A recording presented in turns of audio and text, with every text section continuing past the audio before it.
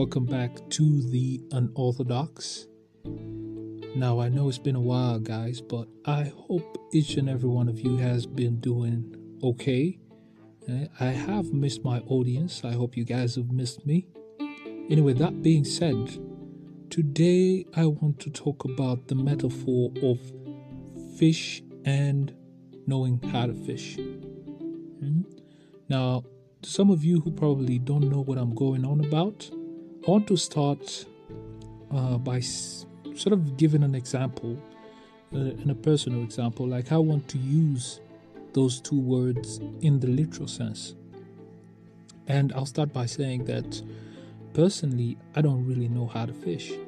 It's like literal fishing, like rowing a boat, casting a net, and like getting fish out of the lake, ocean, or sea, or whatever it is, like any water body.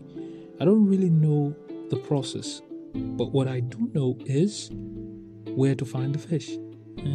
Like I know like the routes that can take me to a market, and I know how much fish costs. But at the end of the day, like I think I would spend less if I knew how to fish for myself.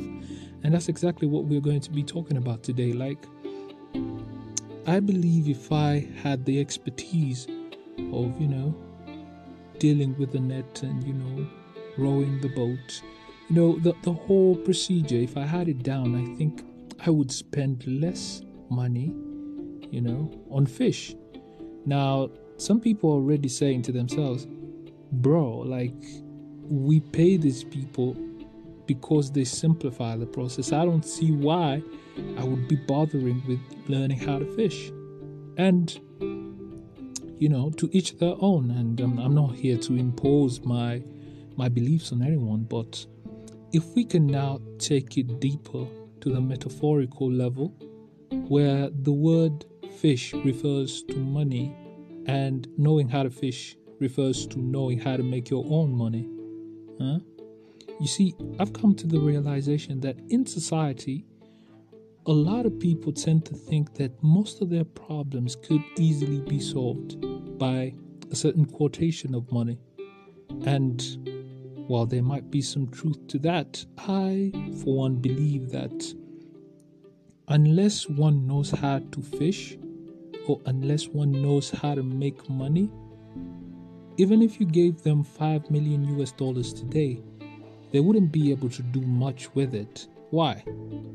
You see, knowing how to make money would entail having the knowledge of knowing how to not only multiply, but to accumulate what you have.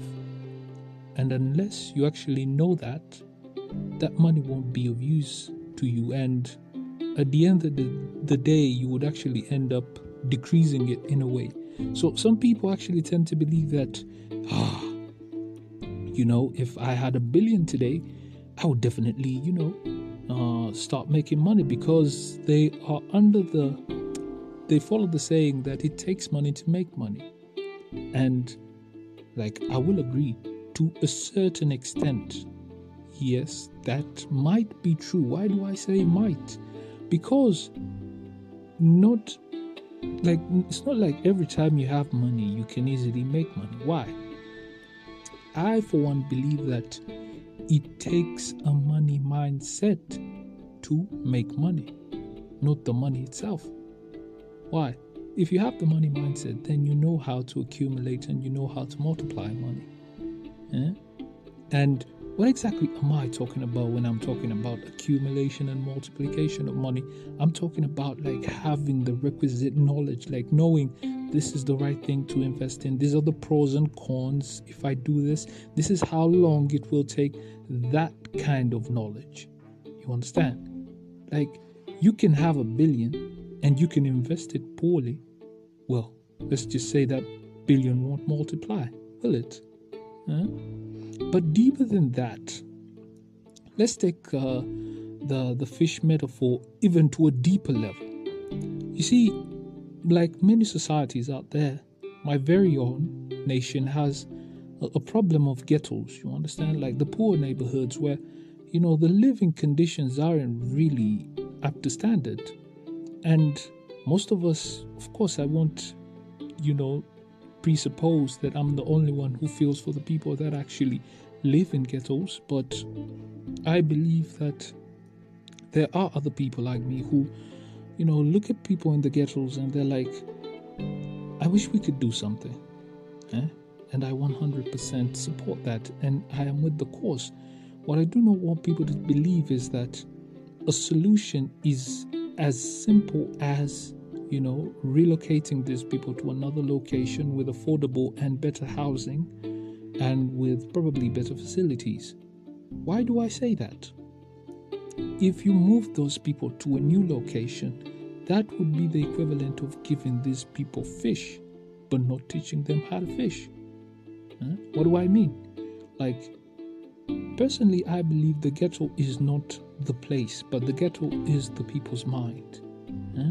And unless you can awaken these people or teach them how to live properly, clean up after themselves, follow certain guidelines regarding hygiene and all the other things that we see in better neighborhoods, if you do not do that, in essence, when you relocate these people, you would merely be relocating the ghetto, because it would only take a few years and that place would also become, its predecessor. Like, unless people know exactly what to do, the facilities that you're going to provide for them, and unless people know how to clean up after themselves, they will negate your work.